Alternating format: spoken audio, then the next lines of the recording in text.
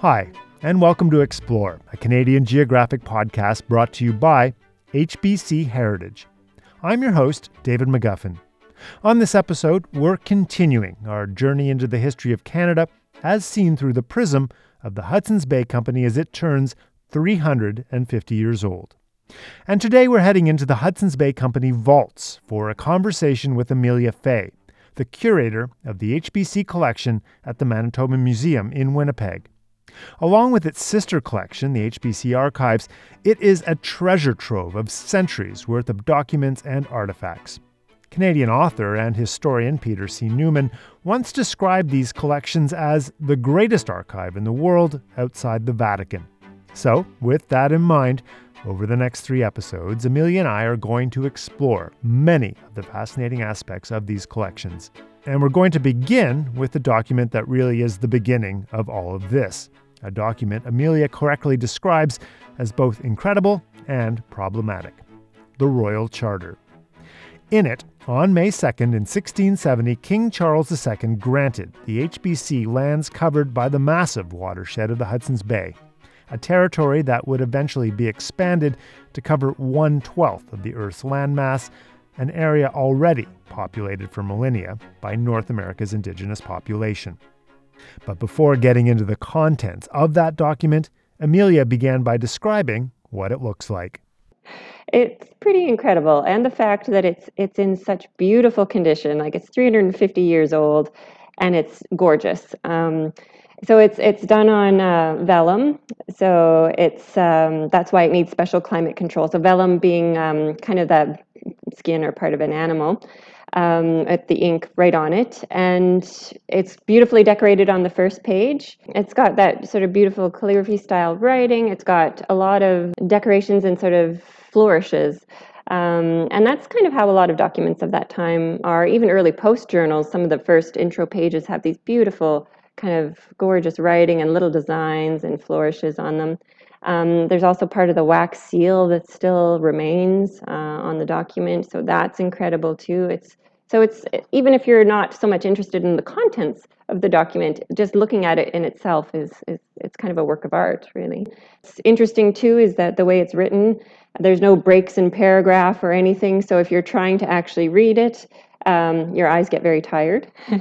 And it's also, of course, it was written in 1670, so the English language was a bit different as well. So fortunately for us, HBC Heritage Services has a transcription available on their website, and as well as that kind of breaks it down for you in a little more simpler language for today's audience. That is very helpful because there's a lot in it, isn't there? It basically outlines kind of the governance of the company, right down to how they're going to approach their business model, how they're going to report on business activities.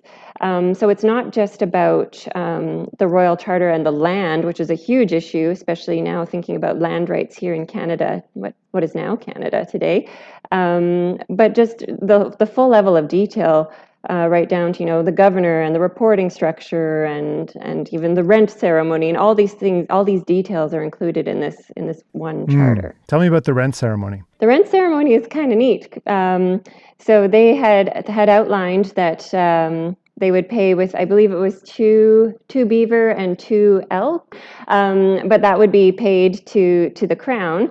But of course, it only actually happened, I believe, 3 times in the history of the company, and that was when monarchs came and visited over here in Canada.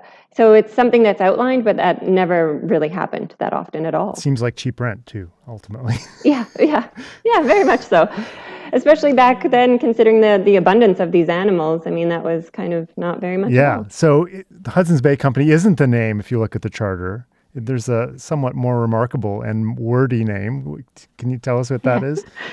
Yeah, the Governor and Company of Adventurers Trading into Hudson Bay. Yeah. So it's a very lengthy name. It's kind of nice they shortened it. Otherwise, my title would be far too long. But that's what they were called. And so the first governor was Prince Rupert. So he's outlined in the document as well. So the governor and company, all the other investors and partners in that company trading into Hudson Bay. And what were they given in this charter? It's pretty remarkable. It lays out all of the territory, which they called Rupert's Land, which is all of the rivers and waterways draining into Hudson Bay, which is roughly, I think, 3.9 million square kilometers of what is now Canada. Wow. So it's huge. Yeah, that's a lot of space. Do you think they knew what they were giving when they... No, I don't think they really, because the Canada hadn't really been mapped at that point. So they knew, Henry Hudson had been around. They knew the Hudson Bay. They knew kind of that area, but to the west of that, they really had no idea. And that sort of took shape as the company established themselves, and they started sending out cartographers and explorers to sort of search the area.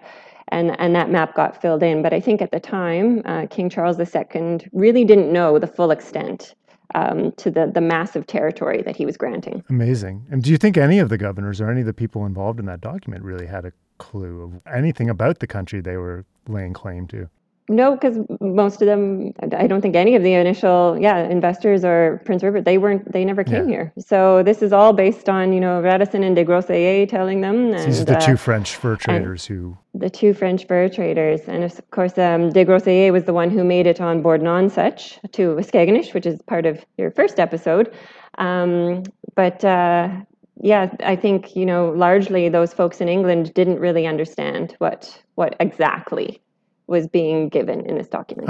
And of course, it's also kind of absurd that they were giving anything at all, because this is clearly First Nations land and they'd been there for thousands, possibly tens of thousands of years.